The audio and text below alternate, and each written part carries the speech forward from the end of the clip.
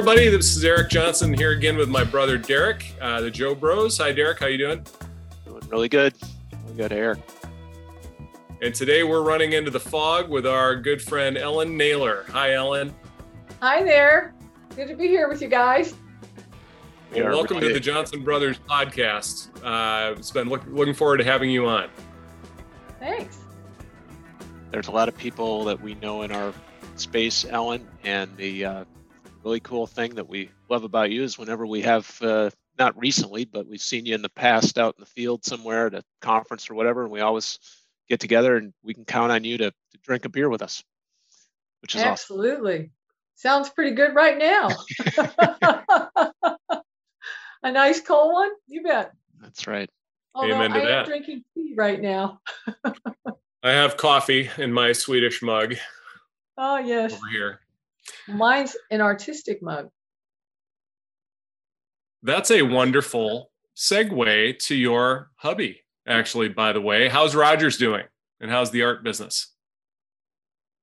The art business as of June is awesome. Rogers was in an art festival in Chicago, which was the first public event in Chicago since before COVID. And It was very kindly announced by the mayor at the site of Old Town, where the show took place. And it was taking place the following day.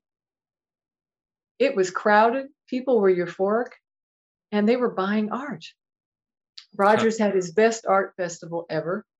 And, you know, he's been in a bunch of them, so that's saying something. And So we were kind of Cheshire grinning it throughout the weekend and actually for another week or so, you know. Till we got in the car and had to start driving home in the traffic. The traffic is very heavy this year. Everybody's out on holiday. Even areas of the freeways across America, because we drive, that are normally nobody's there. There's lots of trucks and lots of cars compared to usual. Yeah. Well, here today, it's July 13th of 2021. We are emerging, I think, in pockets around the country from what has been a pretty long, drawn-out pandemic experience. And there's a lot of people with a lot of pent-up, anxiety and eagerness to go on vacation this summer. I was, just as you were talking about downtown Chicago, I remembered about 15 years ago bumping into you in downtown Chicago as you were at an art fair with Rogers, and I was in town with my wife, Tina, and this was... it might have even been more than 15 years ago. And I'm like, Ellen Naylor, what are you doing in town? And you said, Eric Johnson, what are you doing in town? I don't know if you remember that. I do. I absolutely do. World. And it was more than 15 years ago. I think you're right. Was it? But not much more. Not much more. That's good. Yeah. Hey, Ellen, before we started the recording, you shared a word when Rogers gets up and goes out and uses the nature to help him cast a vision for some of his new paintings. What was that word again?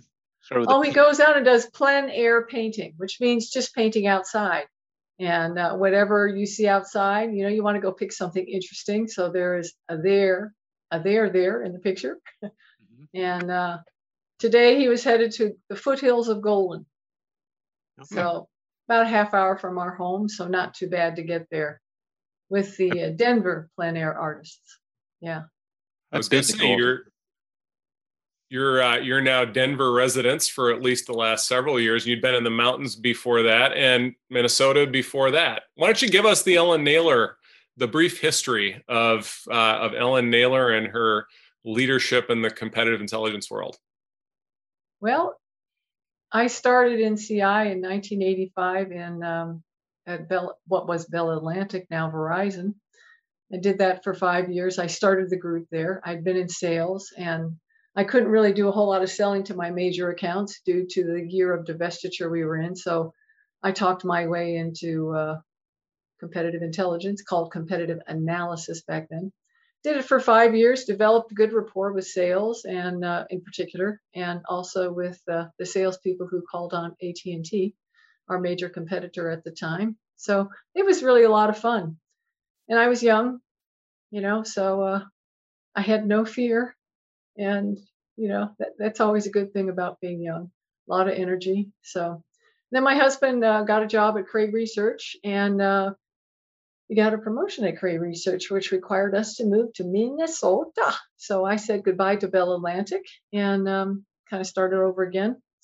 And Rogers really loved his time at Cray Research. He was there for 13 years, which is quite a while to be in a corporate job. And I started my business there after working at Northwest Airlines for, well, maybe a little over a year. Part of the deal was you got it was either 3 or 6 months.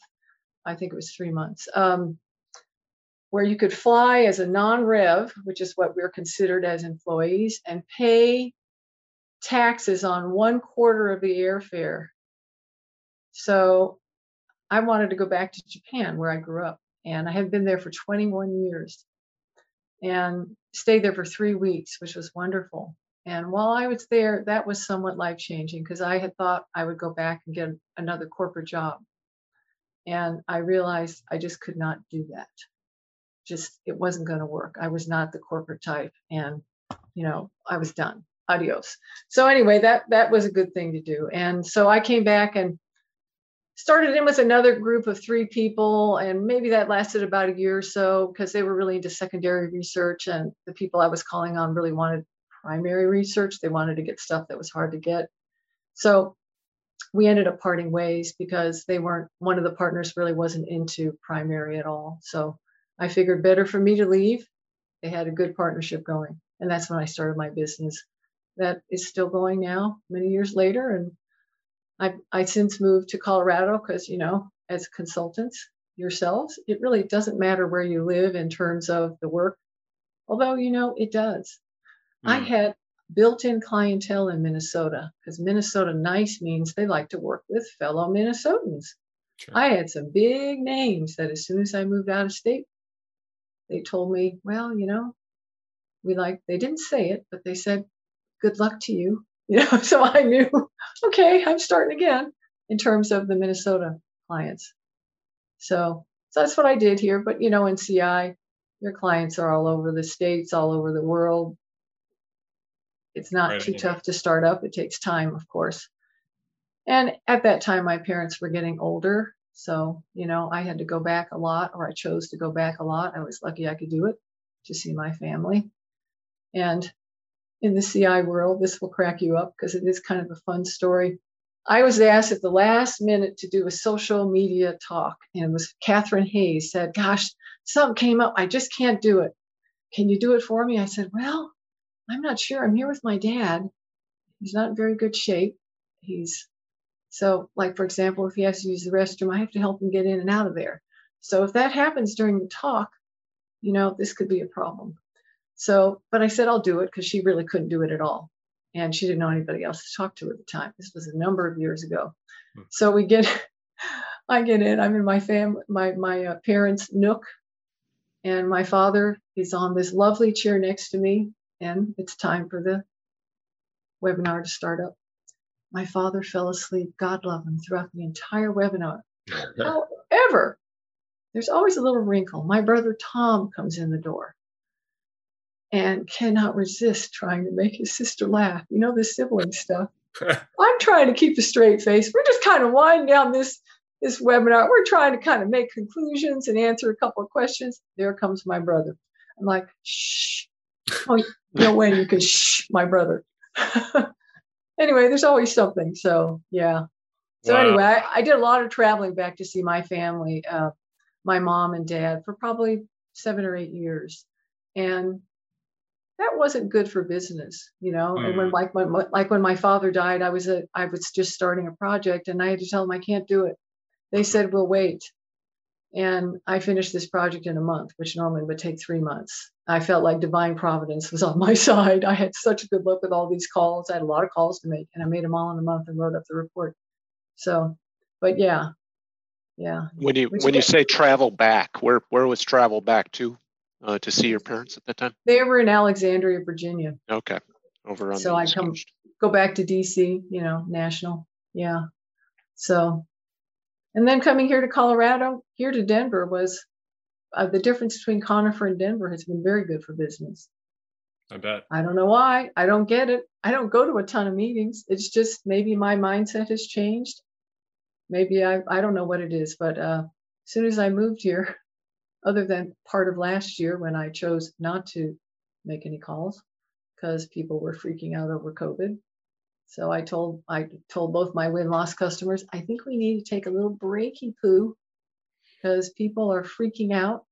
A lot of our clients are moving back to their homes, something they've never done for work. They got kids, so we need to give them 3 or 4 months, whatever period of time, to adjust. And one client was very upset with me, insisted I keep going. And so I said, well, it's a bad reflection of you if you want me to keep going, since I am representing your firm. And I mentioned that right away because that's what you want me to do. So I made one more call, as it turned out, and the lady in the email to set up the call wrote back a one-liner that basically said she was freaked out. Typos, capital letters and small letters, all jumbled up. And I just sent it to the client and said, I rest my case. I'm not making any more calls. And I fired that client.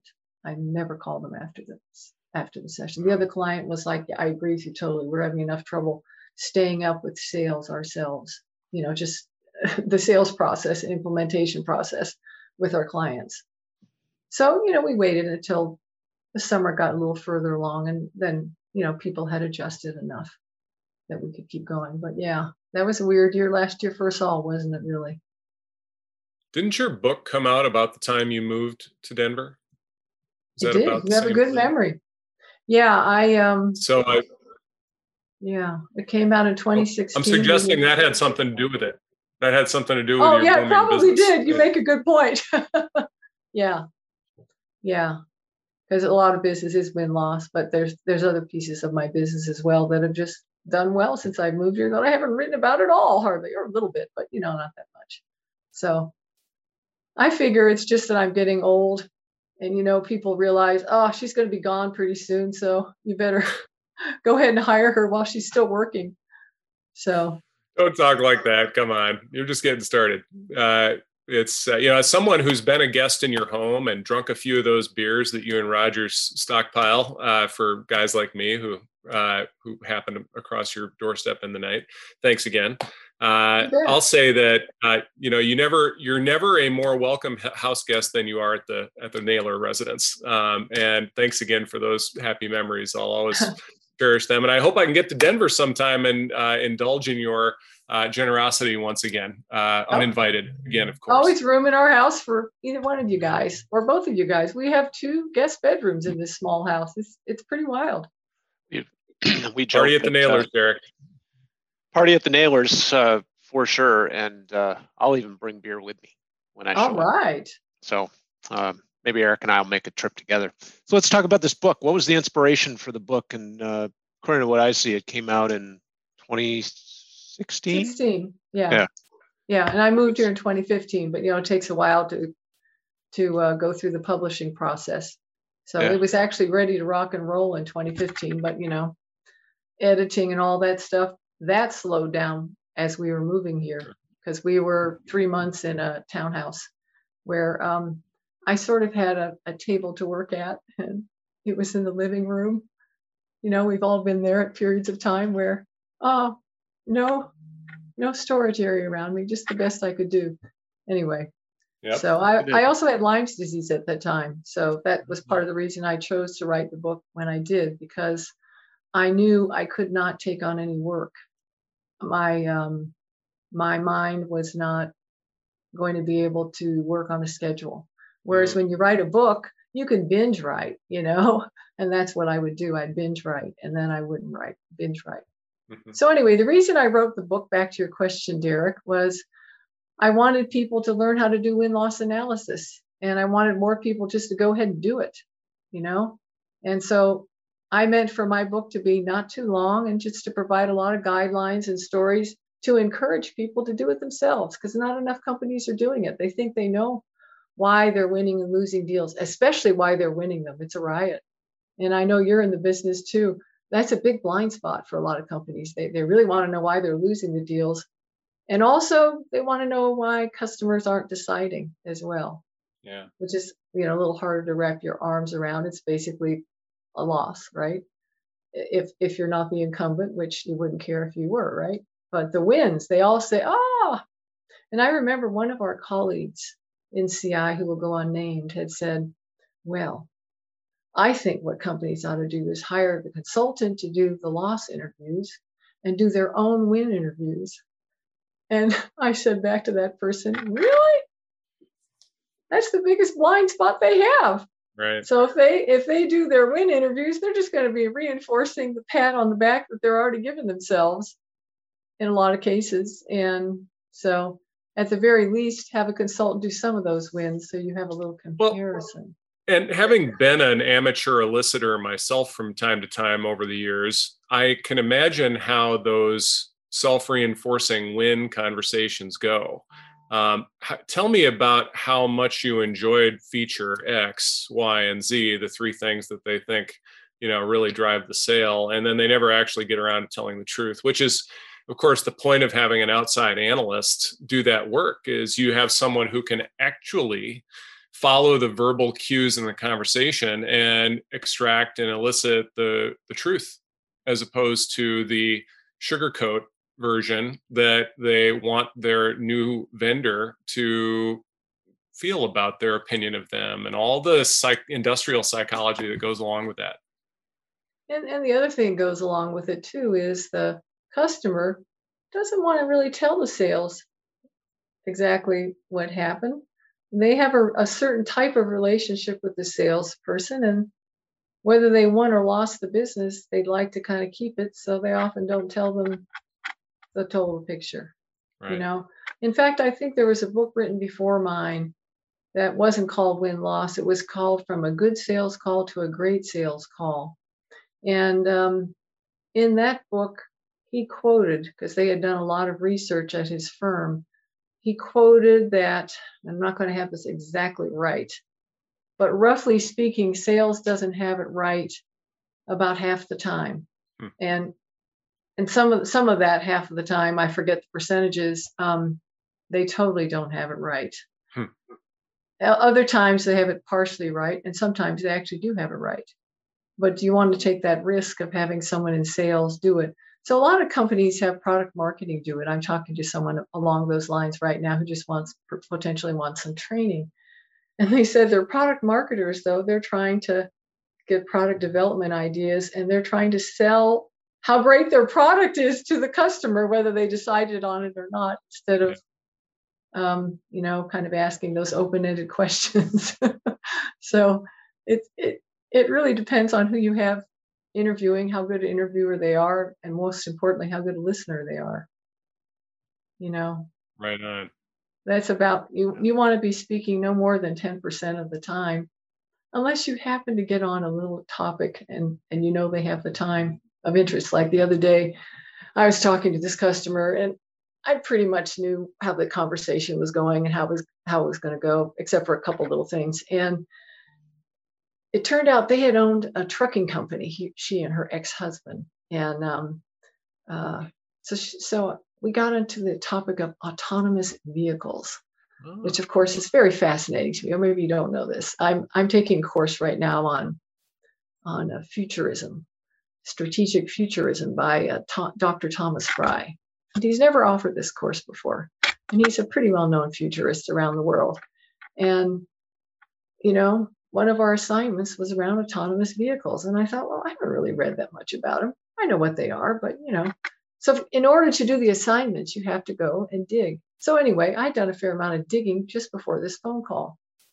So we had a little discussion about, as they called them, AVs. And but I wouldn't have had that conversation if she had told me, yes, we used to own a trucking company and our major customers are all truckers. It was very relevant. But most of the time, I don't have such conversations like that. But I did a couple of days ago. Yeah, that's kind of fun. But it was fun to get her perspective and hear her stories about it, because she had been in AVs. I haven't. Have you? Have you all been in a driverless vehicle? I rode in one at an exhibition. We've done war games at the Transportation Research oh man, TRB, Transportation Research Board meeting, which is about a 30,000 person meeting in Washington, D.C. most Januaries, not the last couple. And I was there for the 2019 war game that we ran. And I happened to be at an exhibit in their main exhibition hall, and they had an EV going around giving rides to people. So I'm like, pick me. But that's the only experience I've personally had with it. I have a good friend who's actually a college professor who has a Tesla. I don't know what model, but he hacked the Tesla so that he could sit in the passenger seat while it drove him back and forth to college. And I'll leave him unnamed in case that's an illegal thing to do. But Derek knows who I'm talking about. But that's about the extent of my experience with autonomous vehicles. Well, I have none, but I love the idea because I hate to drive. I love the idea of saying, hey, come over to the house at 7:30. We're going to go out and do some whatever hiking. And, you can go do whatever you want all day. Let's rent you out, but get back here by 4:00 in the afternoon. And then we're going to go supermarket shopping, which I know people say, well, no one will be doing that by then. I will be, because I'm picky about my fruits and vegetables. Until someone can figure that one out, I'm picking my own. Right. Exactly. I love the idea. So, Ellen, you're essentially driving at a topic I know is really central to your success as a win-loss eliciter, and that is the opportunity to create conversation. And in today's world, we live and die by our devices and typing text messages and emails and all this stuff. Maybe we're all a little bit old school, at least on this podcast today, and the opportunity to kind of get into this whole reason for success and some of the more human intelligence, human elicitation types of techniques.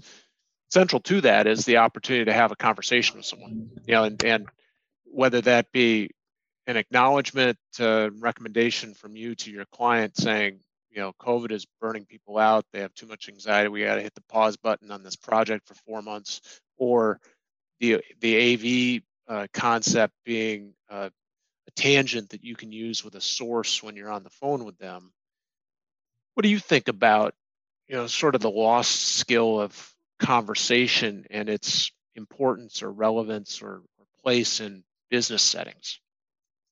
Well, it's an interesting question you asked. Rogers and I were just talking about this at the dinner table last night, because we were just saying, during COVID, it was just us, at home and out walking every single day. What brought this on is we were on our COVID walk, what we called our COVID walk last night. And so we started talking about COVID in a way we hadn't, in terms of this time last year, we were doing this walk and it was our lifeline, to get out of the house.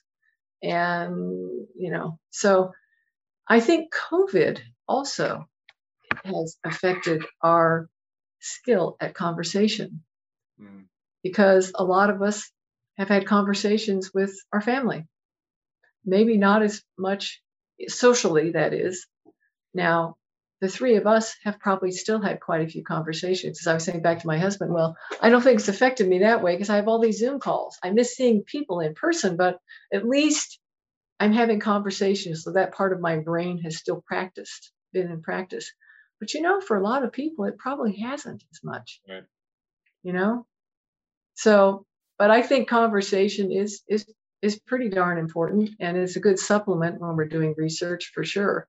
Mm-hmm. And, as we're looking on the net and wherever else we're looking, I loved Suki Fuller's talk of kind of being in the right place at the right time in social media and kind of getting some pretty good ideas about where the competition was going. Well, you do that and then you pick up the phone and talk to some people and, bingo, it works out pretty well. Yeah. But I think it's good not to depend on any one of those sources. But what I love about the conversational one is, you can tell when people are lying to you. You can't tell that in writing. You might tell it because you think this is a load of what, but you don't have any tips other than that. Whereas when they're conversing and they're not quite sure about something, but they're trying to be sure about it, well, the tone of voice changes, a little hesitation going on. And, you could just ask, or you could just say, really? Back to them, or something like that. And And that happens in win-loss interviews too, because sometimes, even though I am an outside source, they still want to tell me what they think the company wants to know. Sure. So, I'll often just, figure out how to get past that. And it doesn't take long once they realize, oh, okay, by just being pretty personable. And I always have an intention before I have my calls, and it's just sort of now part of my DNA. And that is, I like to have the person at the other end of the line or Zoom feel better by the end of our conversation than they did when we said hello. It's just very simple, but it's pretty effective, actually, whether you're doing competitive research or having a conversation. I even like to do that, have that thought when I'm talking with my friends, my colleagues, not just business, Right. Yeah. You don't want to have people getting off the call feeling like they've been used, for example, in research, or your friends, they're telling you something that really they need to get off their chest, and you just sort of need to sit and listen and not judge them. There's so many different occasions where it's just a good idea to keep that in mind. Yep, totally. Well, the pandemic has changed a lot about our business world and the norms and context for things as more people are working from home. You pointed out a little while ago that I think the office context versus the work from home office context is a really different one.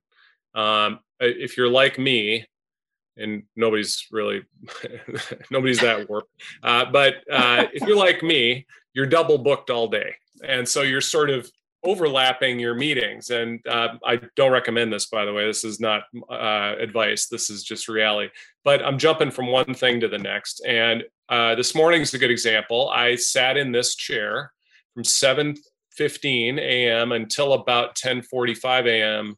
And I don't think I got up from the chair. I went from one meeting to the next. I had 5 or 6 meetings in those 3.5 hours or whatever it was.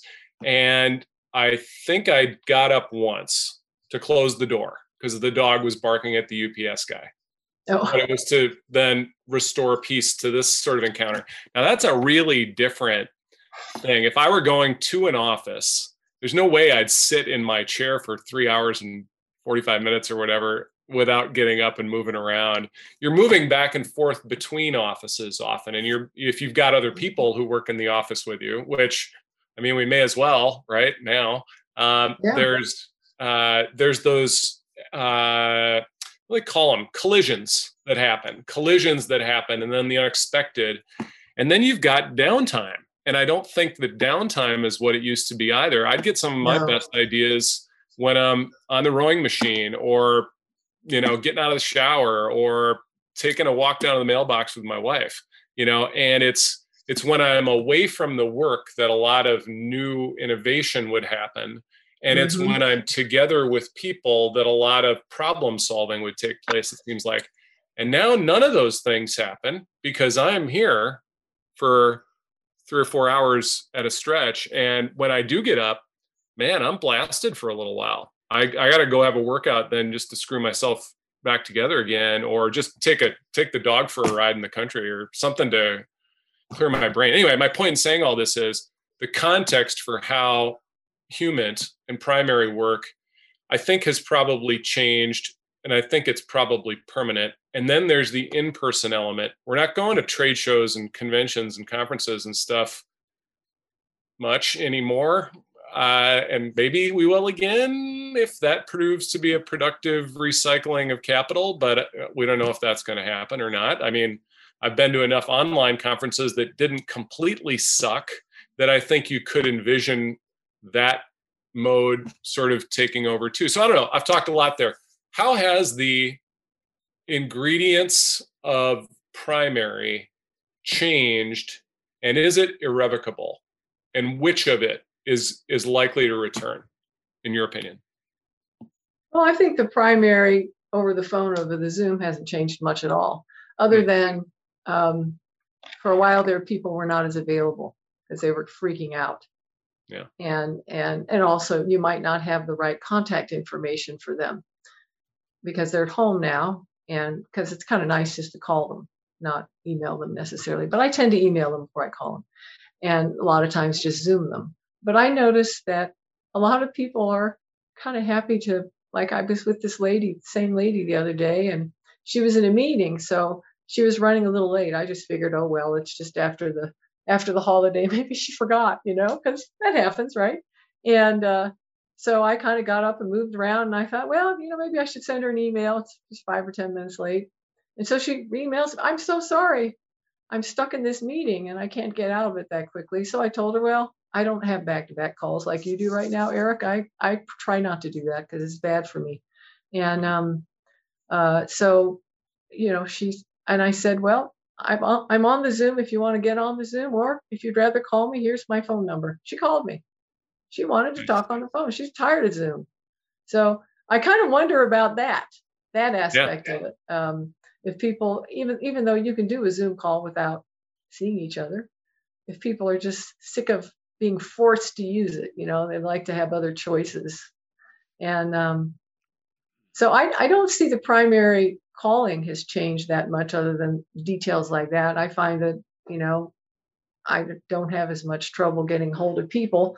I find, though, that it takes longer to get people to agree to an interview a lot of times. They either agree right away, or I send them 3 or 4 emails and they're ashamed, and they say yes after the 4th and final email. That also does get some people pissed off that I say the 4th and final email, but it does make my point of, hey, I've been trying to contact you, 3rd time is charm. I have all kinds of little tricks, but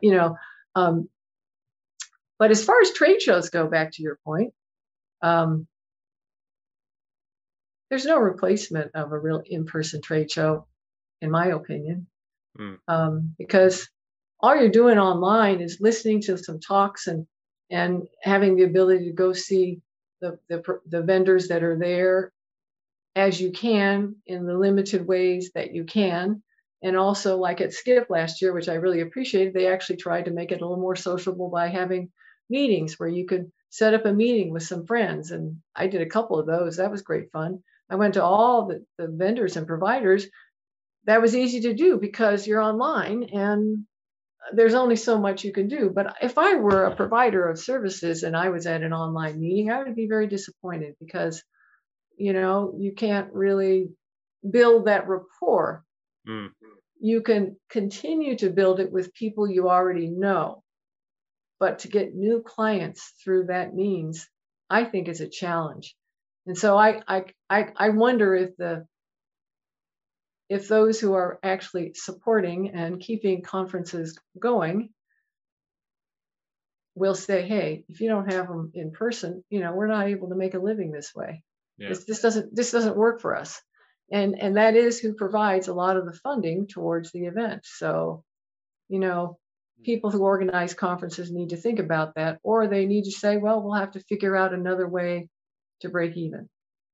But as a provider of services, I would think, you all know all too well. I mean, how do you have a decent conversation with somebody online, sort of helter-skelter, It's challenging enough to do it in person. So Derek's kind of the tip of that spear here at Aurora. So Derek, you feel free to share your feelings about that. I have a little bit of a hilarious take on that concept with conferences. And it's been a while since Eric or I, or maybe you, Ellen, have been to a middle school dance. And maybe you've heard me use this analogy before, but if you're 7th, 8th grade boy, and I happen to have a just graduated 8th grade, about to go 9th grade boy in my family, right?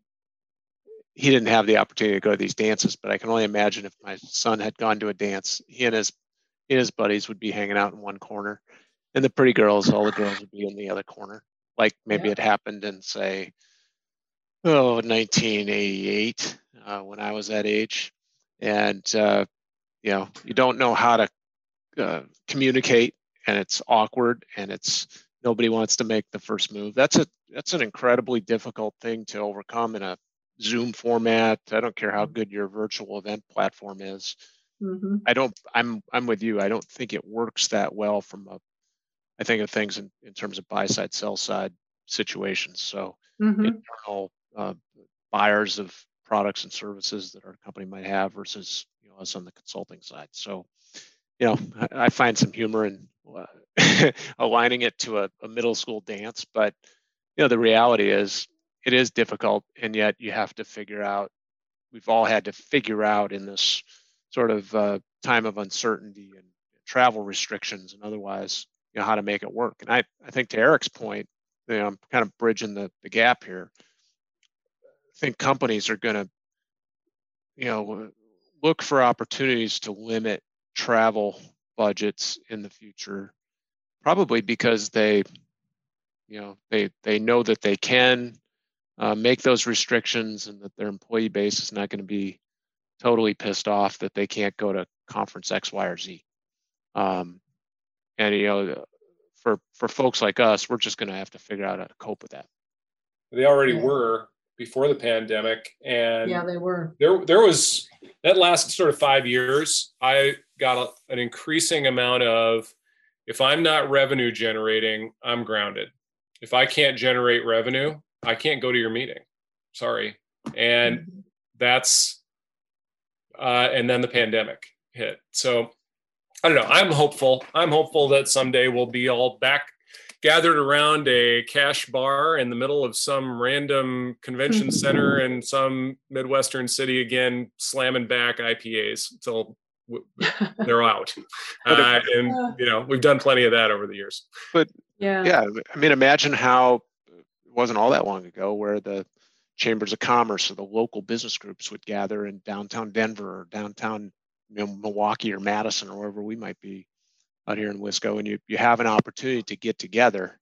It's just that there might not be a travel element or a hotel or overnight element. A lot more local is what you're driving at. Localized collaborations and communications, I think, will sort of come back to life in a lot of ways. What do you think about that, Ellen? Is that something? Yeah, I'm noticing that here. We're starting to have more in-person meetings, just even socially. I'm with a couple of groups at my church, and one of them we met in person this past Sunday, and it was great to see.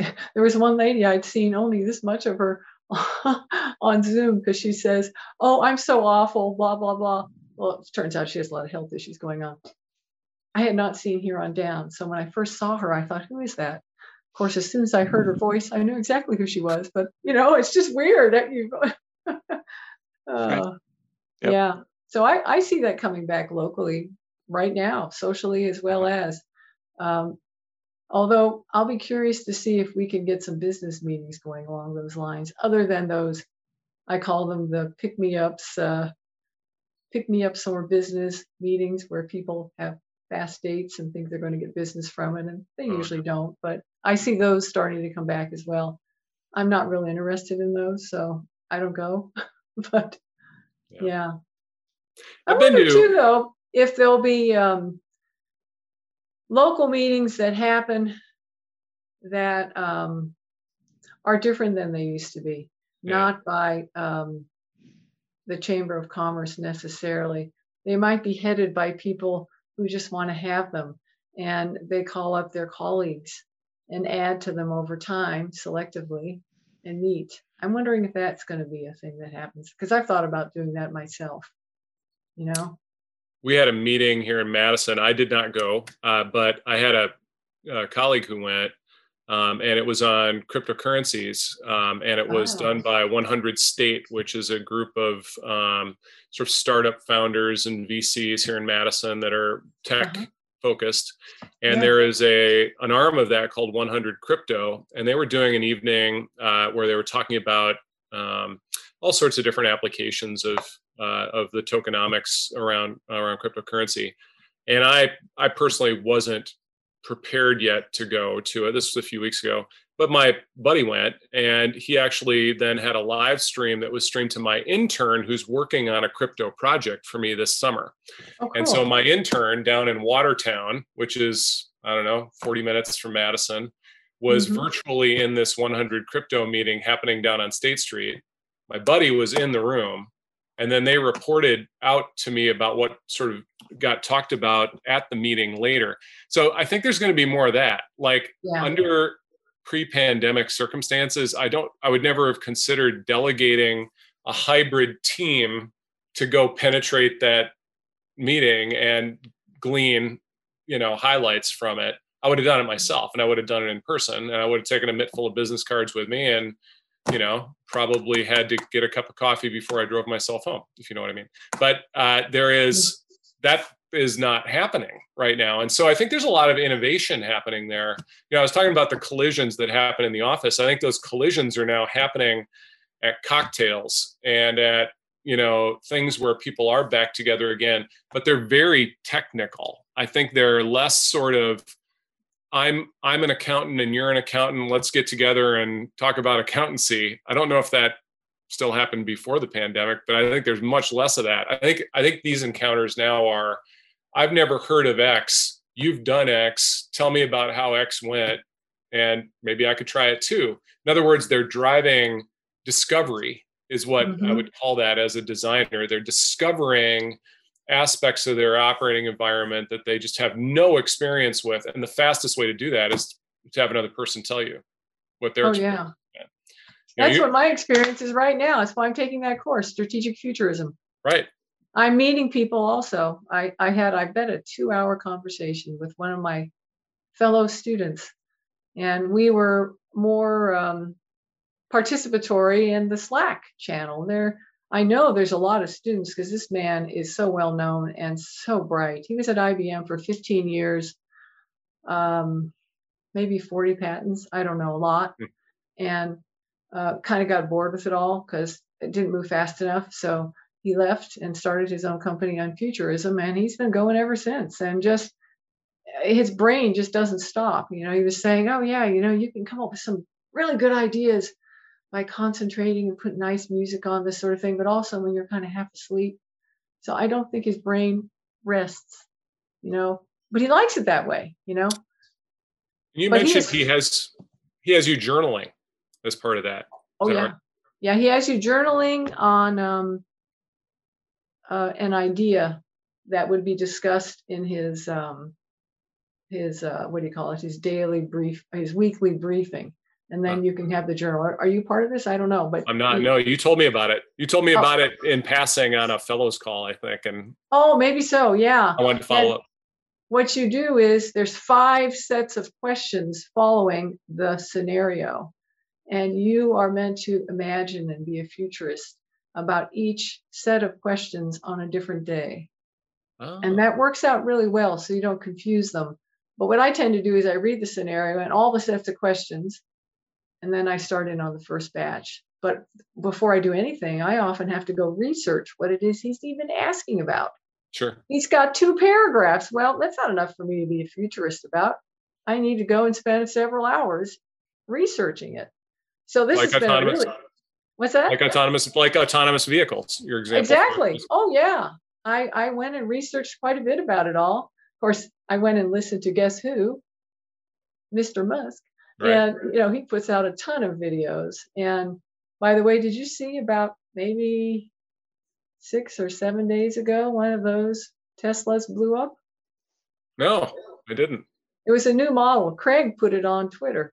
Oh, okay. Yeah. I assume it's an accurate story since he put it on there, because Craig is a pretty responsible guy. But yeah, the guy had only owned it for 3 days. And he was trying to get out because he said something wasn't okay. The doors were automatically locked. So we had to get out. Yeah. So the last thing I remember about Elon Musk was he had sold all of his real estate properties and bought a, what do they call it? It's a boxable thing. And it's a house. They're $50,000. They're about maybe 400 square feet. And they fold up into an 8-foot wide trailer. And then you haul this thing to wherever you want to install it. And then the crane pulls the side down and you fold the walls out and you pull the ceiling across the top and you're home. There's a washer and dryer and a full kitchen and a full bathroom and all that stuff is pre-built from the factory. And these things are about $49,000. But apparently that Elon Musk is living at Starbase in one of these casitas, a boxable casita. It's called. Oh gosh. Okay. You can drop them anywhere. Pretty cool. Might be a solution for the homeless. Right. Exactly. That's a little better than a tiny house. Yep. Yeah. I've got a friend who's got a tiny house, and that's kind of interesting too. Yeah. Kind of uses it for his a lot cheaper, but also it's his vacation home. And a lot of the ideas that are in the tiny house come from Japan, where they have very little space. You know, the sinks, the toilets, the faucets, a lot of these things come from Japan. I didn't know that. I was just kind of reading up on that, thinking, oh, that makes sense. You know, most people in Japan live in a very small space.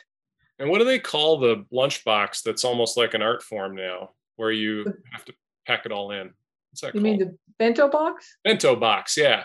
Yeah. It's like that's almost an art form, as I have sort of observed it, is the notion of how you pack your lunch. Like it's a beautiful thing, you know, when you've got it all packed in there, all Tetris like it's, you know, supposed to be. All compartmentalized. While we're looking to wrap up here in a little bit, Ellen, the thing you said at the start of today's recording, you went to Japan, you know, after you ended up back working for Northwest Airlines. You went to Japan. You got a ticket over there, and you spent 3 weeks, and you decided while you were in Japan that you couldn't go back to a corporate job, so that led you to this career. What was it about that trip to Japan that really made you have that epiphany that you couldn't go back to that corporate career? And do you think, for our listeners out there that may be experiencing some of the same struggle, either their employers asking them to come back to the office and they're not ready for that, or they're tired of the grind of a corporate lifestyle and professional ambition, and they maybe have aspirations or good idea to go out on their own? Any sort of insights that you might be able to share in regard to that? Because I found what you said about going to Japan. It was in Japan for those 3 weeks that you came back and you decided that you couldn't do it. What do you think? Yeah, on the flight back, I said, no, can't do it. Because I was actually interviewing for a job at Medtronic, which would have paid the bills really well. But, I just wasn't ready for what that would entail. And I think the real thing that hit me was I was back to my youth. I was back to where I was grounded. So I lived there for 15 years. Even though I wasn't in the spots where I was grounded, I was in the country where I was grounded. So I was grounded. And, you know, when you're grounded, you can't fool yourself. You know, you're there.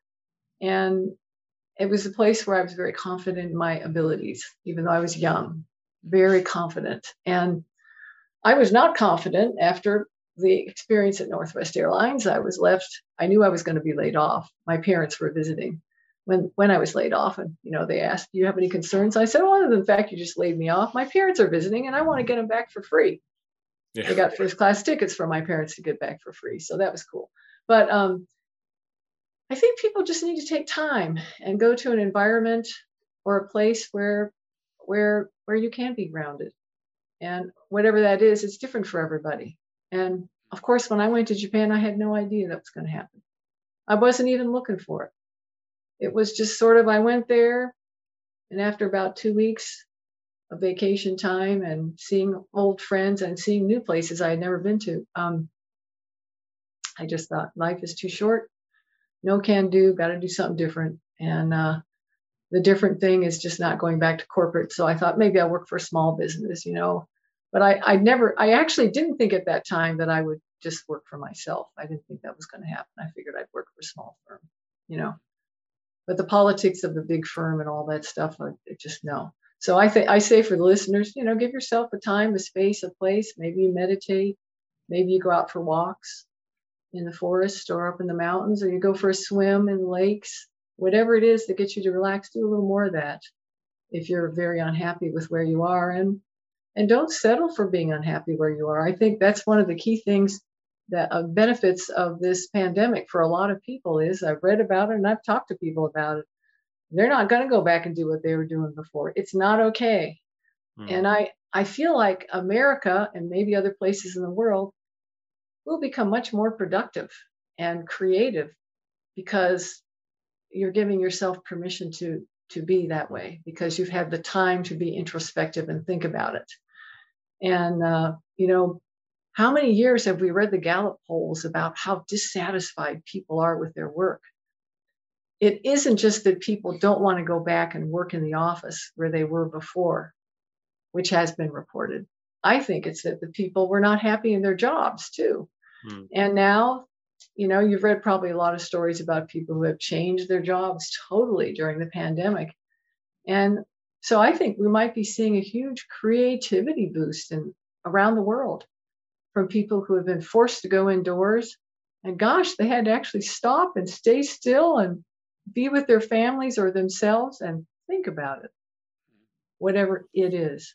It was a great opportunity if you were able to do that, if you chose to do that, which some people just freaked out and didn't, or they just said, well, I'm just going to watch TV and read.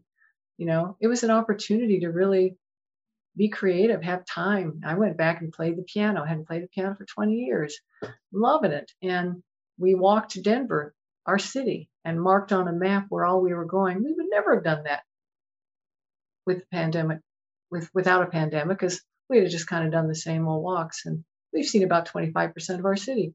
Wow. Man, I'd like to do that again. Yep. While you're out there doing stuff like that, though, you have that opportunity to let your mind wander and think about what's next, or 20 years down the road even. It's great. Mm-hmm. Well, Ellen, I don't know where the time has gone, but don't be surprised if you get a call from Derek or me saying we're leaving the airport and we're on our way to your house, and we stopped and picked up a bunch of beer. Let's go take a walk.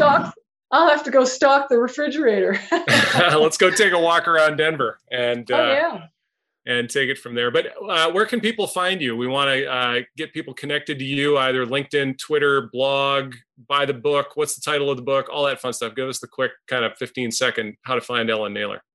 Well, my website is ellennaylor.com, and that's N like number, AYLOR.com, because we're on video here, but not on a podcast you aren't. And my book is Win-Loss Analysis, How to Capture and Keep the Business You Want. And it's available probably most easily on Amazon, but if you want a signed copy, I have some here too. And that's probably the best. And Ellen Naylor, you just put that in, you'll find me on LinkedIn or wherever on the internet. That's probably the easiest thing to do. Ellen at ellennaylor.com, my website, my email. So I try to keep it simple. Well, what a pleasure. Any final words, Derek? Just say, we get to interact with you sometimes in the Council of Competitive Intelligence Fellows, and that's a real blessing to meet with you regularly over Zoom. And someday maybe we'll gather locally somewhere. Won't that be nice? Renew that. Yeah. I don't know if we'll get to do it this year. Probably don't want to record this, but with the variant coming on board, they're saying that in the fall of the year, things might get worse.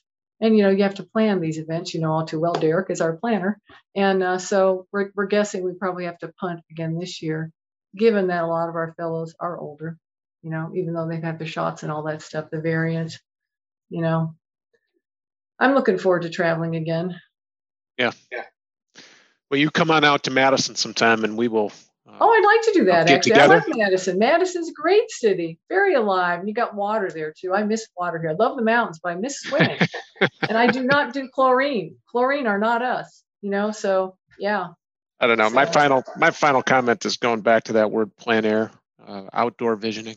I mean, I think that's what most of us, we may do it indoors most of the time, but visioning around intelligence and how we might see source availability and create conversation, bring back the art of conversation, and be able to go down tangents and not work off of a script. I mean, we covered just so many different topics here in our short 45, 50 minutes today. Yeah. And isn't it funny, Ellen, that maybe way back when you moved from Minnesota to Colorado, you were saying to yourself, well, that whole concept of Minnesota nice meant that I had to reinvigorate my client roster. Well, you probably learned some important techniques around being Minnesota nice that you've taken with you throughout your career, and you instituted into that book that you wrote in 2016.